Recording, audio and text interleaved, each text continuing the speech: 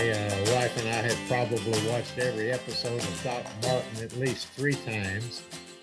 And I guess his last season is on now there. But at any rate, a lot about London to love. I remember years ago, I have this coffee cup here. And years ago, I had friends in Boston that had these bone china British coffee cups, and they have pictures of houses and countryside and all of that. And I fell in love with the cups. They're thin, so they don't cool down your coffee quickly. So I decided I have to have some, and I couldn't find any in Boston. So I said, okay, the next time I'm in Heathrow, I'll buy some there. And I went in and priced them and walked out. I said, I will not pay that much money.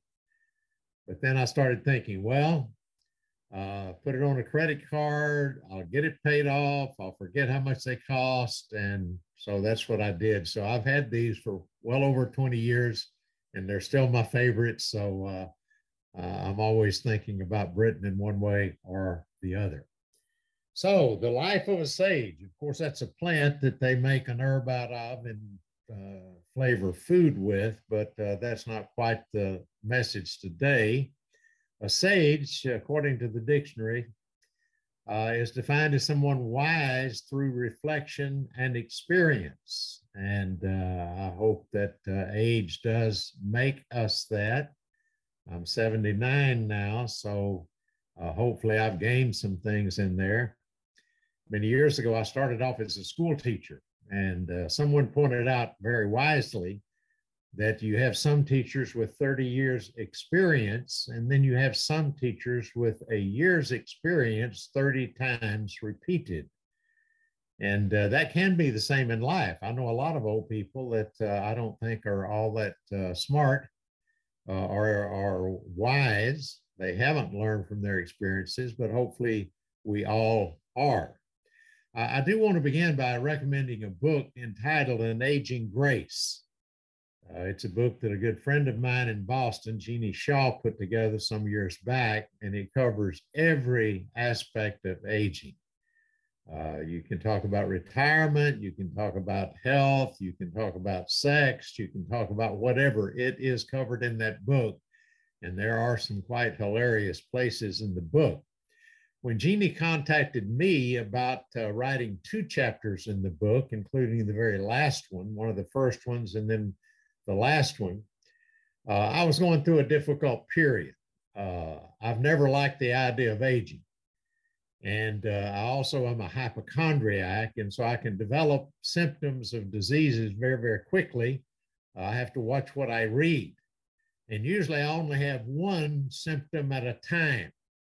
But when she contacted me, I had about 3 going at one time. I mean, it was just a weird time. We had just moved to Dallas and Texas, where we live now. And so I don't do transitions well, and nothing was going well. And so the title of the chapter she gave me was An Aging Grace, How Sweet the Sound, with a question mark, and The Best Is Yet to Be, the last chapter in the book. And I thought, good grief. I mean, here I am with all of these symptoms and in a real stew emotionally, and she wants me to talk about aging and death. She said that wasn't really quite the idea, but to me, that was the idea of those 2 chapters. So aging has been a very interesting experience. God's allowed me to do it. He's allowed me to live this long. But I've never liked the idea of being old, and I still am not all of that fond of it. But the Bible does say a lot about the positives involved in it. The wisdom literature in the Bible, which is just common sense for the most part, does say a lot about it. Gray hair is a crown of splendor. It is attained by a righteous life. In his hand, the life of every creature and the breath of all mankind, or in his hand lies, or is. Does not the ear test words, the tongue taste food? Is not wisdom found among the aged? Does not long life bring understanding? and it's designed to do that. And I think for the most part, it does. Of course, all of us feel sort of like Psalm 71 says, do not cast me away when I am old. Do not forsake me when my strength is gone. And at various times in my life, I have felt sort of like an old horse put out to pasture. And I wondered, does my life matter anymore? Am I still relevant? Uh, all of us will go through that at stages as we age. It's just natural. You get through it, keep breathing, and you will get through it. But there's so much of a positive note about being older. I love this one in Psalm 37. I was young and now I am old, yet I have never seen the righteous forsaken or their children begging bread. And I will say, as I compare my life to that of my relatives who are contemporaries with me, as I watched them grow up, everybody was happy and having fun when they were young. But now, as I look at their lives, if they're still alive, many of them have taken a very different route than I have. And I think the difference is I figured out God had better be in the equation. I did not start that way. I didn't want God in the equation, but at some point I sort of figured it out that he had better be in there. So my question is always, life's meaning. What is it about? Why are we on this earth? And it all boils down to this one simple concept, and that is it's about relationships. The Bible is all about relationships. My life, practically speaking, really that's about all that matters. At my age, the things that once mattered don't matter a bit. I don't care what kind of place I live in, what kind of vehicle I drive, what I wear. I mean, there's so many things that people get caught up in that I just don't care about. So it's about relationships. And it seems to me there are four categories that pretty much contain life in them. And it is us and God to begin with. And I understand there's some on this Zoom call here that may not be into churchy type stuff or the Bible. I understand that. I hated church when I was young. I still have issues with church, even though I am old, tell you the truth. I would like to see things improve. But be that as it may, the whole God thing is pretty big, right? I remember when I was training for ministry years ago and sitting in a class, I remember where I was sitting. I remember the teacher. I don't remember his name, but I remember the teacher and where he was standing and what he was saying. But we were going through the book of Second Corinthians. And I saw this passage and it grabbed me because I thought, wow, there's the answer. There's life right there. I was a fairly young guy at the time in my 20s, but I read that and never got over it. He says, therefore, we do not lose heart. Well, all of us are looking for a way not to do that, right? And during COVID, I'm telling you, this has not been an easy task. But he said, we do not lose heart. And then he tells us how not to lose heart. Though outwardly we are wasting away, yet inwardly we are being renewed day by day. Well, even as a young guy, the old guys told me, hey, son, you're young now, but you're going to be old quickly. You have no idea how fast this thing is going to go by. And I actually believed them. Maybe that's one reason I never liked the concept of aging, because I knew it was going to get here a lot quicker than I wanted it to. But he says inwardly, there's an inside part of us that can be renewed on a daily basis. So I thought, wow, what a beautiful concept. And then he said, for our light and momentary troubles are achieving for us an eternal glory that far outweighs them all. And here's a man, Paul, who wrote this, who had been through all kinds of challenges, and yet he said his troubles were really light compared to eternity, and they're momentary. And pretty much that is true. I'm not sure what I was worried about a year ago. I'm sure I don't know what I was worried about 10 years ago on this date. All those things were momentary. They seemed big at the time, but they go by. And we've got to learn to look at our challenges in that way, in a different way. And so he said, finally, the last verse of that particular chapter, so we fix our eyes not on what is seen, but on what is unseen, the spiritual world. Since what is seen is temporary, but what is unseen is eternal. That became my favorite verse. I have said that to many people who were departing this life in my last conversation with them. It just kind of sums up life to me. It goes by quickly, so you better get your insides straightened out. You need to learn to look with right perspective at the challenges in life, the troubles, and then keep focused on the things that are going to outlast this life.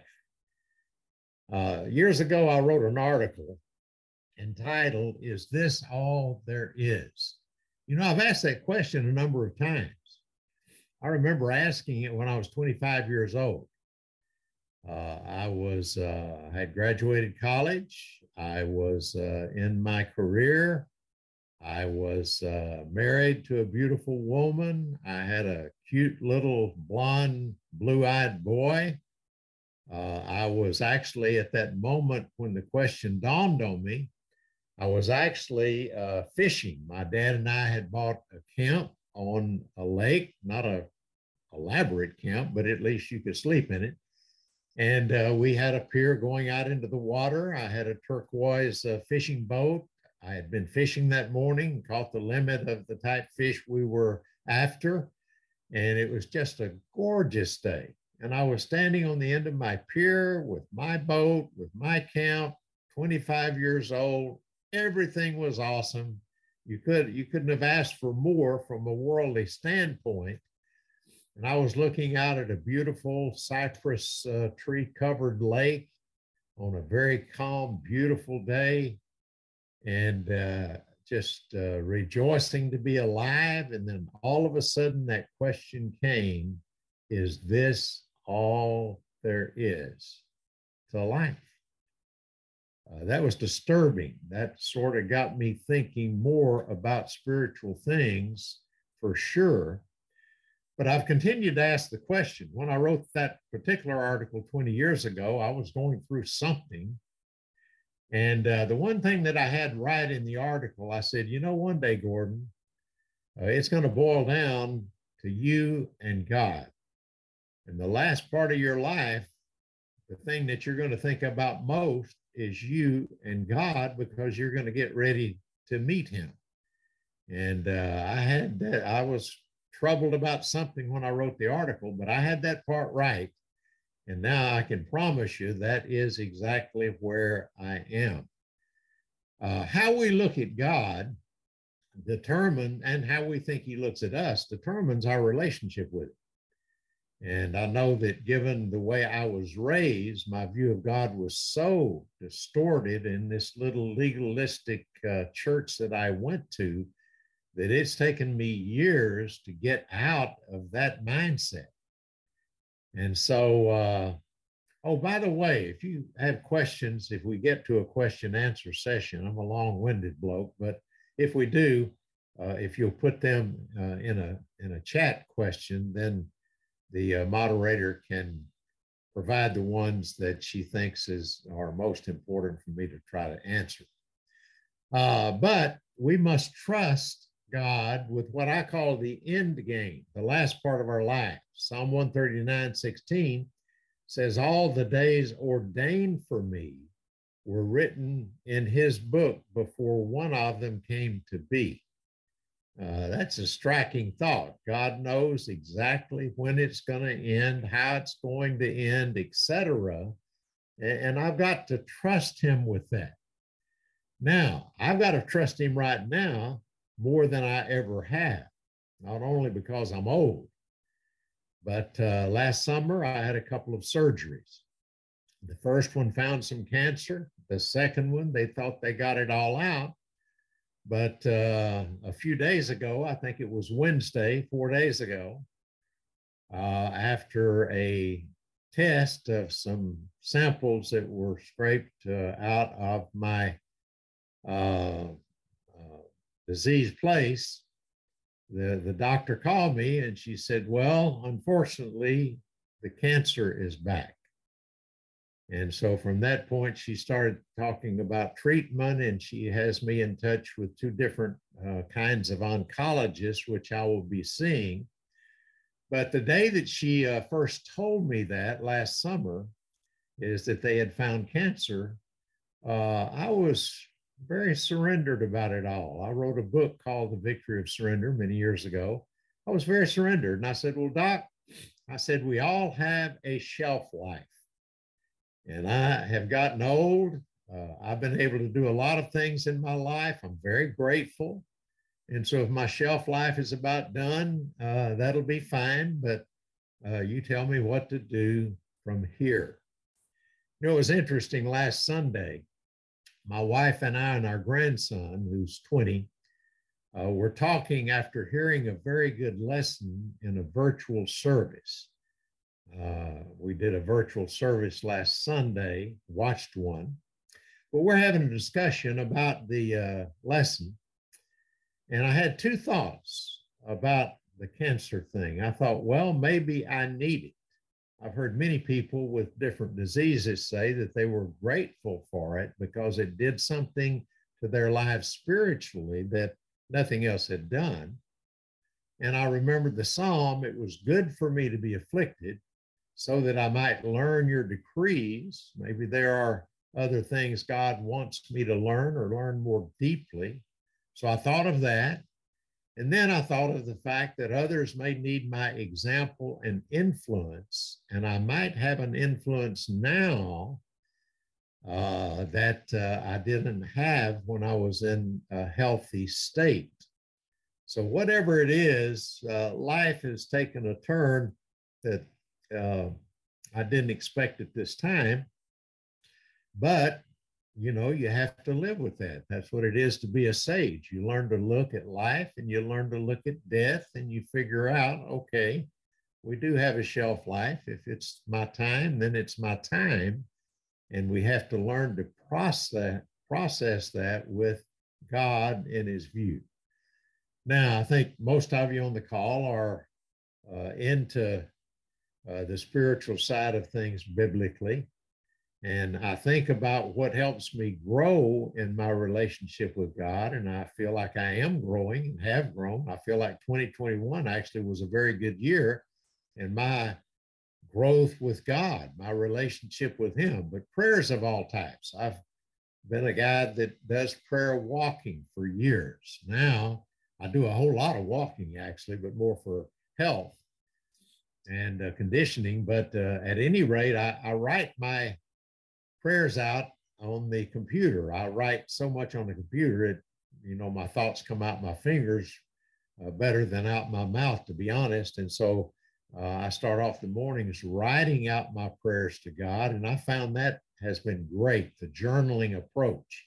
My wife's done it for years. I resisted it for years. I did prayer walks. They were very helpful. And so anyway, Bible reading, I just finished reading the whole Bible last year in 2021.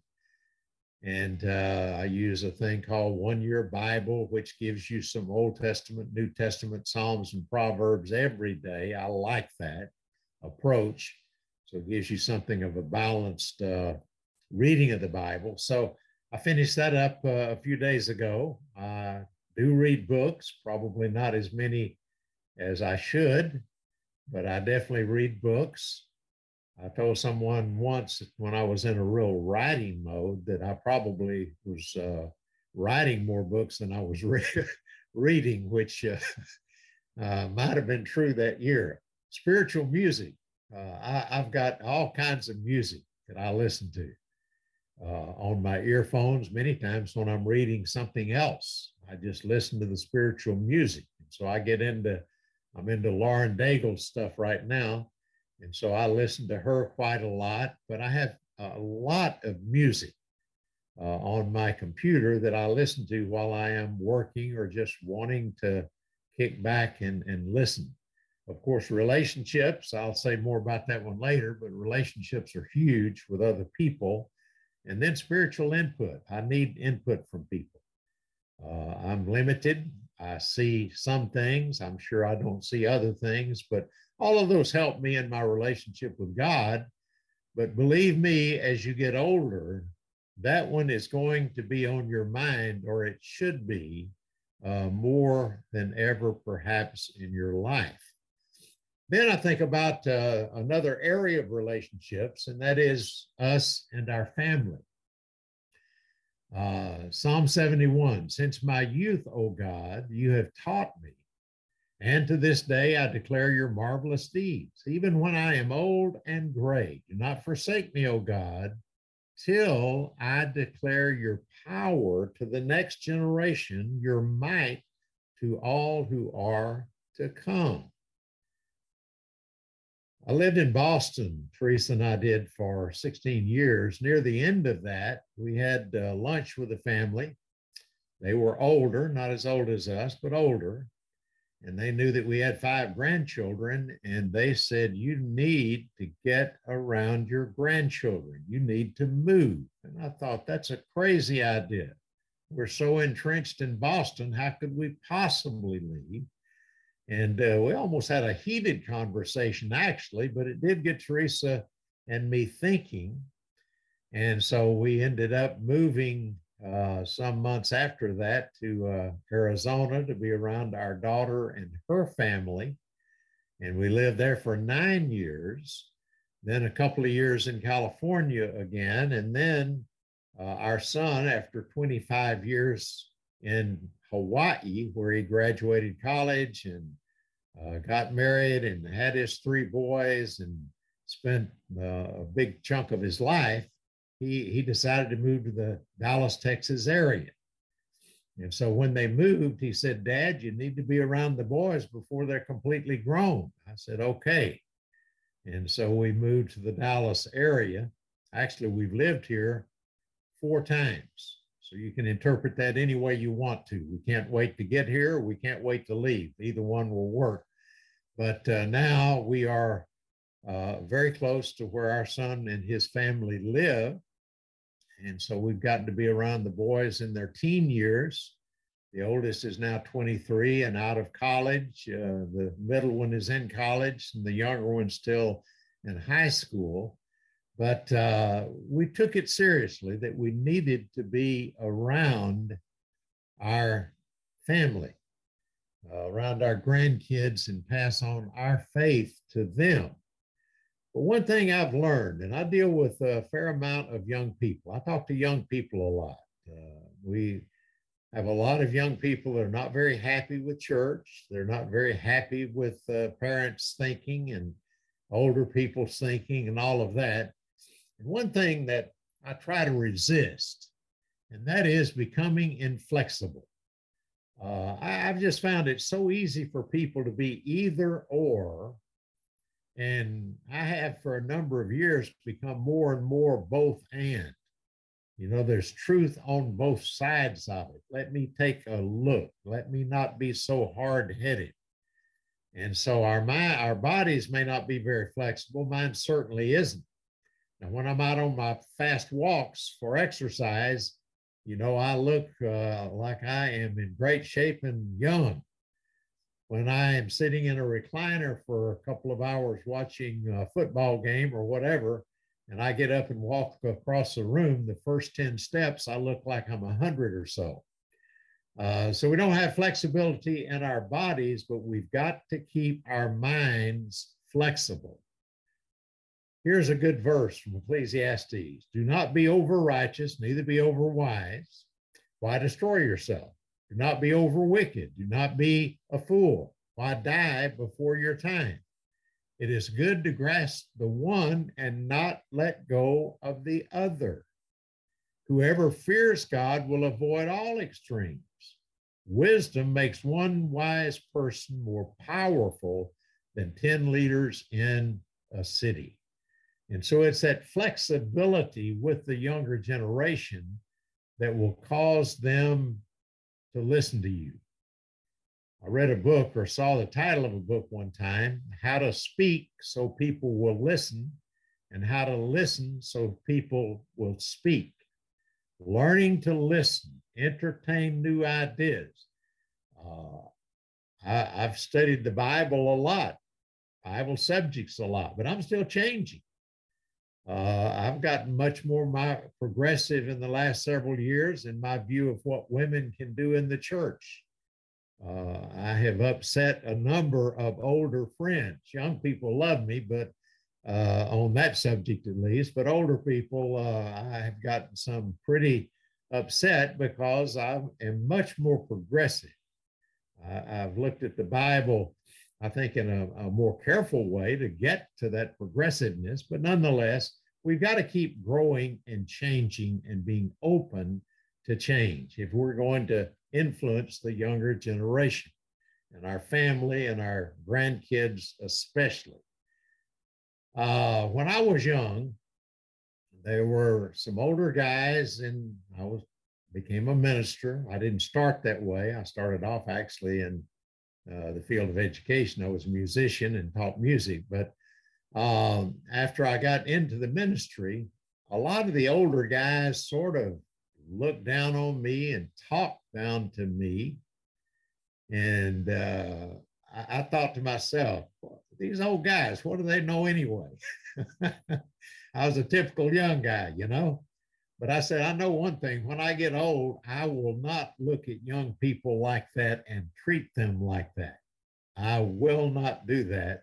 And I think I've kept that vow. My main goals with our grandkids and other young people that I'm trying to influence are really three things. Relationship is one. I just want to have a relationship with them. I'm the granddad, but I want to have just a personal relationship, friend to friend with them. It was interesting. Our middle grandson in Dallas is in college, going to a nearby college. And he asked me one day, he said, Dad, Pop, he said, I'd like to move in with you and Mama Teresa. Can I move in with you? And I said, well, are you having trouble with your family, your parents? He said, no. But he said, I always wanted to live somewhere else besides home when I started college, and I'm going to a local college. I tried to move in with some other campus guys, and that didn't work out. So he said, I'd like to move in with you. So I said, okay, let me talk to your mom and dad, make sure they're okay with it. And they were. And so I said, when do you want to move in? He said, today. And so I said, well, we've got 2 rooms and a bathroom that you can have. I said, we're not going to be your parents. You're 20 years old. You figure out what you're going to do. Don't mess up. But here's a key. You come and go as you want to. And we are not going to micromanage you in the least. And we don't, and we haven't. But that's because of a relationship. There are a lot of young people who wouldn't want to live with their grandparents. My grandkids think we're cool. They know that we have a personal relationship with them. We do things together. And then I think about purposeful teaching. If I'm going to pass on what is important to me, both in the practical sense and the biblical sense, I've got to talk. My wife is great getting appointments with the kids, even if we're out of town or something. She'll get on the phone or FaceTime or whatever and talk with them. We got to have times to teach and pass on. And then, so we do a lot of that, but a lot of it's the practical stuff, just life stuff. Here's how to look at it. Here's what choices mean. Here's where they lead. They develop your character, the choices you make. Every one of them will affect in some way your character, but they're flat out going to affect your future and who you end up being.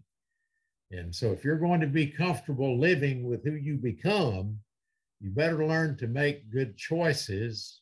And here's how to do that. And so, a lot of sharing, not lecturing, just talking back and forth. but a lot of that. And then I think the power of example is a huge one. And our grandkids right now are particularly watching me. They know I've got cancer, and they're watching me. You know, Pop, how you doing? How you feeling? I said, I'm feeling fine. Uh, you know, I don't know what the ride's going to be like from this point, but we'll take it as it comes and trust God in the process. And so the power of our example and what we stand for is a huge thing. Oh, went the wrong way. Now, I want to talk about us in the church. Uh, I've always talked about church, you know, and what I saw that was good and not. What drew me to this family of churches that I'm presently in, I became a part of a church, you know, like I'm in now, at least in a general sense, back in 1985. But the thing that really drew me in was relationships. I saw this church with relationships where people were really involved in each other's lives. They helped each other. They were open and honest and vulnerable about what they were facing. And someone said that we lie more at church than any other time, which I think is true. You know, you see somebody at church, you greet them, and how are you doing today? And they say, fine, or we're all fine. And they may have had a blow up on the way to church with their mate. You never know. But I was drawn to a church where there were real relationships. Through a period of time, it became different. It became there was a leadership style. I've written 2 books on leadership, co-authored one, and then wrote a longer one later. But leadership is a concern for me right now. It always has been. I've spoken about it. I've spoken about it in times that I came to London. But I said our movement in time historically became sort of like a barbell. You had some really big weights at one end representing some amazingly good things that God blessed us to be able to do. And on the other end, you had an equally large group of weights there that represented the bad things. Now, truthfully, most of the bad things were actually good things done in wrong ways. That's a whole nother subject there. But we did go through some challenging times. I think we are personally in a challenging time right now. I don't know what it's like in your country or city where you live, but I know for me, what I see is that a lot of people have just kind of settled down, and all they want is a nice little comfortable church to go to on Sunday. And now that we got COVID and have done a lot of virtual services, it's even more comfortable. You can get out of bed in your pajamas and not click the video part of Zoom on and be a part of a group or whatever you want to do. But my question is, what's it going to look like after COVID is over, if it ever gets over? There are days I think it probably won't in my life time, but hopefully it will. But what are we as individuals going to look like? When I first came into this family of churches, it was wonderful. I mean, people were together, they were doing things together, they were helping other people come to know Jesus, they were happy. It was incredible. Actually, it was in San Diego, California. And the people that were there back then are still talking about it. They asked me to speak on a singles conference last year, 2020 maybe. And it was this group from the mid 1980s in San Diego. And they wanted to get together because to them, that period of time was so special. It was amazing. And I have missed that and missed that a lot in the intervening years because it is not like it once was. Roger Lamb, who has been around for as long as I have, almost on earth, but he's been involved in this family of churches a bit longer than I. But he wrote an article back in 2005 that he just reprinted, but I thought it was really good. I said, I'm going to quote a little of this. He said, those of us who have been disciples for a while have a decision to make. Our churches need to get our zeal back with a more mature understanding. Our young people need to see some radical biblical faith and zeal. Are we going to be the grumpy old Christian that the campus minister has to explain to the young zealous disciple who is trying to reconcile his newfound faith with our grumpiness? Are we going to be the old zealous? Are we going to be the old zealous disciple with faith, refined by fire and wisdom, matured from a life full of choices to rejoice in the Lord always? Which one do you think gives that young disciple hope about his future and hope for the world to be saved? How about repeating a vow with me? No matter what age you are, I will never become a grumpy old Christian. You know, in life, there's a song in Les Miserables, the opera or whatever that is. Anyway, it's Fontaine, I think, is the singer, but at the end of it, she ends with a line that says, life has killed the dream I dreamed. Wow, that's a great song, a beautiful song, heartbreaking, because her life ended up hell on earth in her estimation in words, but life has killed the dream I dreamed.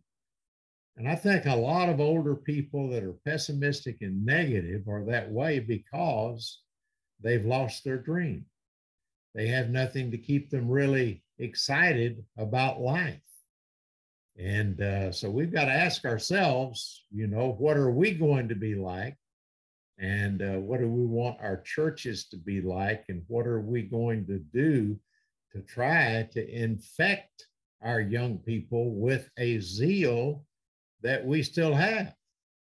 That is the question. The sovereign Lord has given me an instructed tongue to know the word that sustains the weary.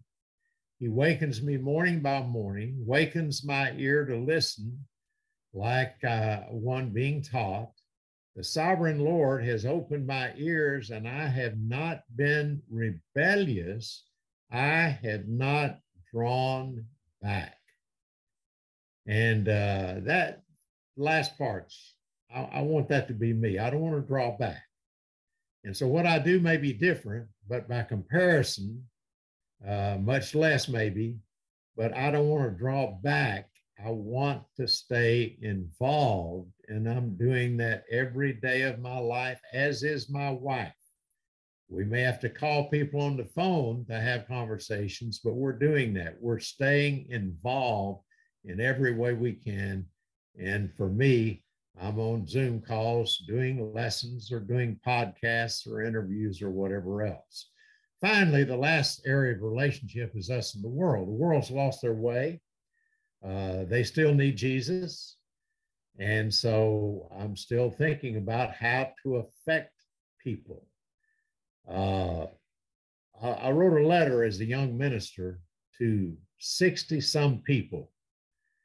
I got it typed up and printed and copied back in the day with the materials to do that we had at the time. And I mailed it out to people I taught school with, principals, teachers, family, friends.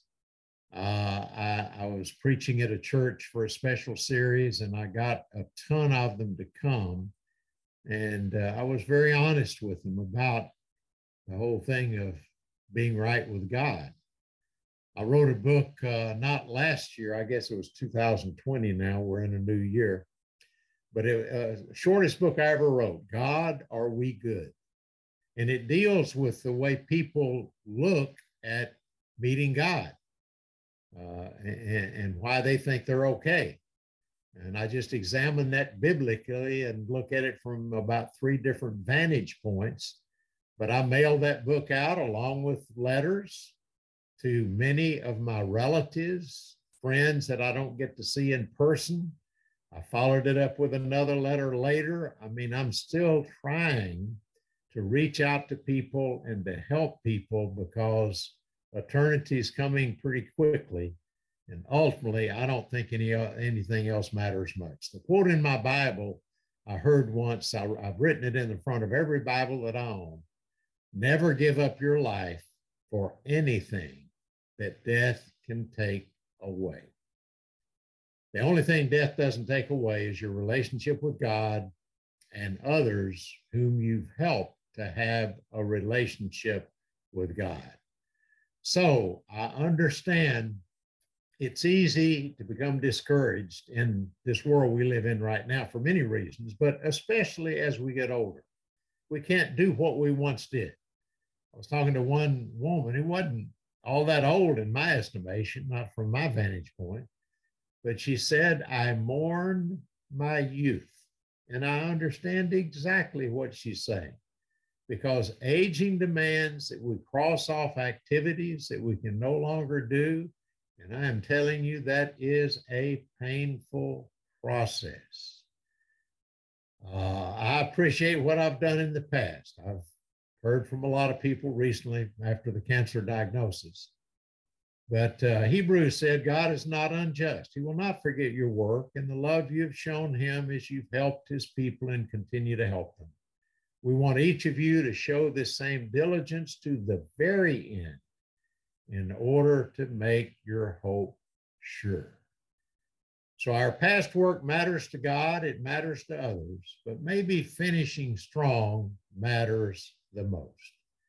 And so the quote Paul had about fighting the good fight, finishing the faith, finishing the race and keeping the faith, that is certainly my intention.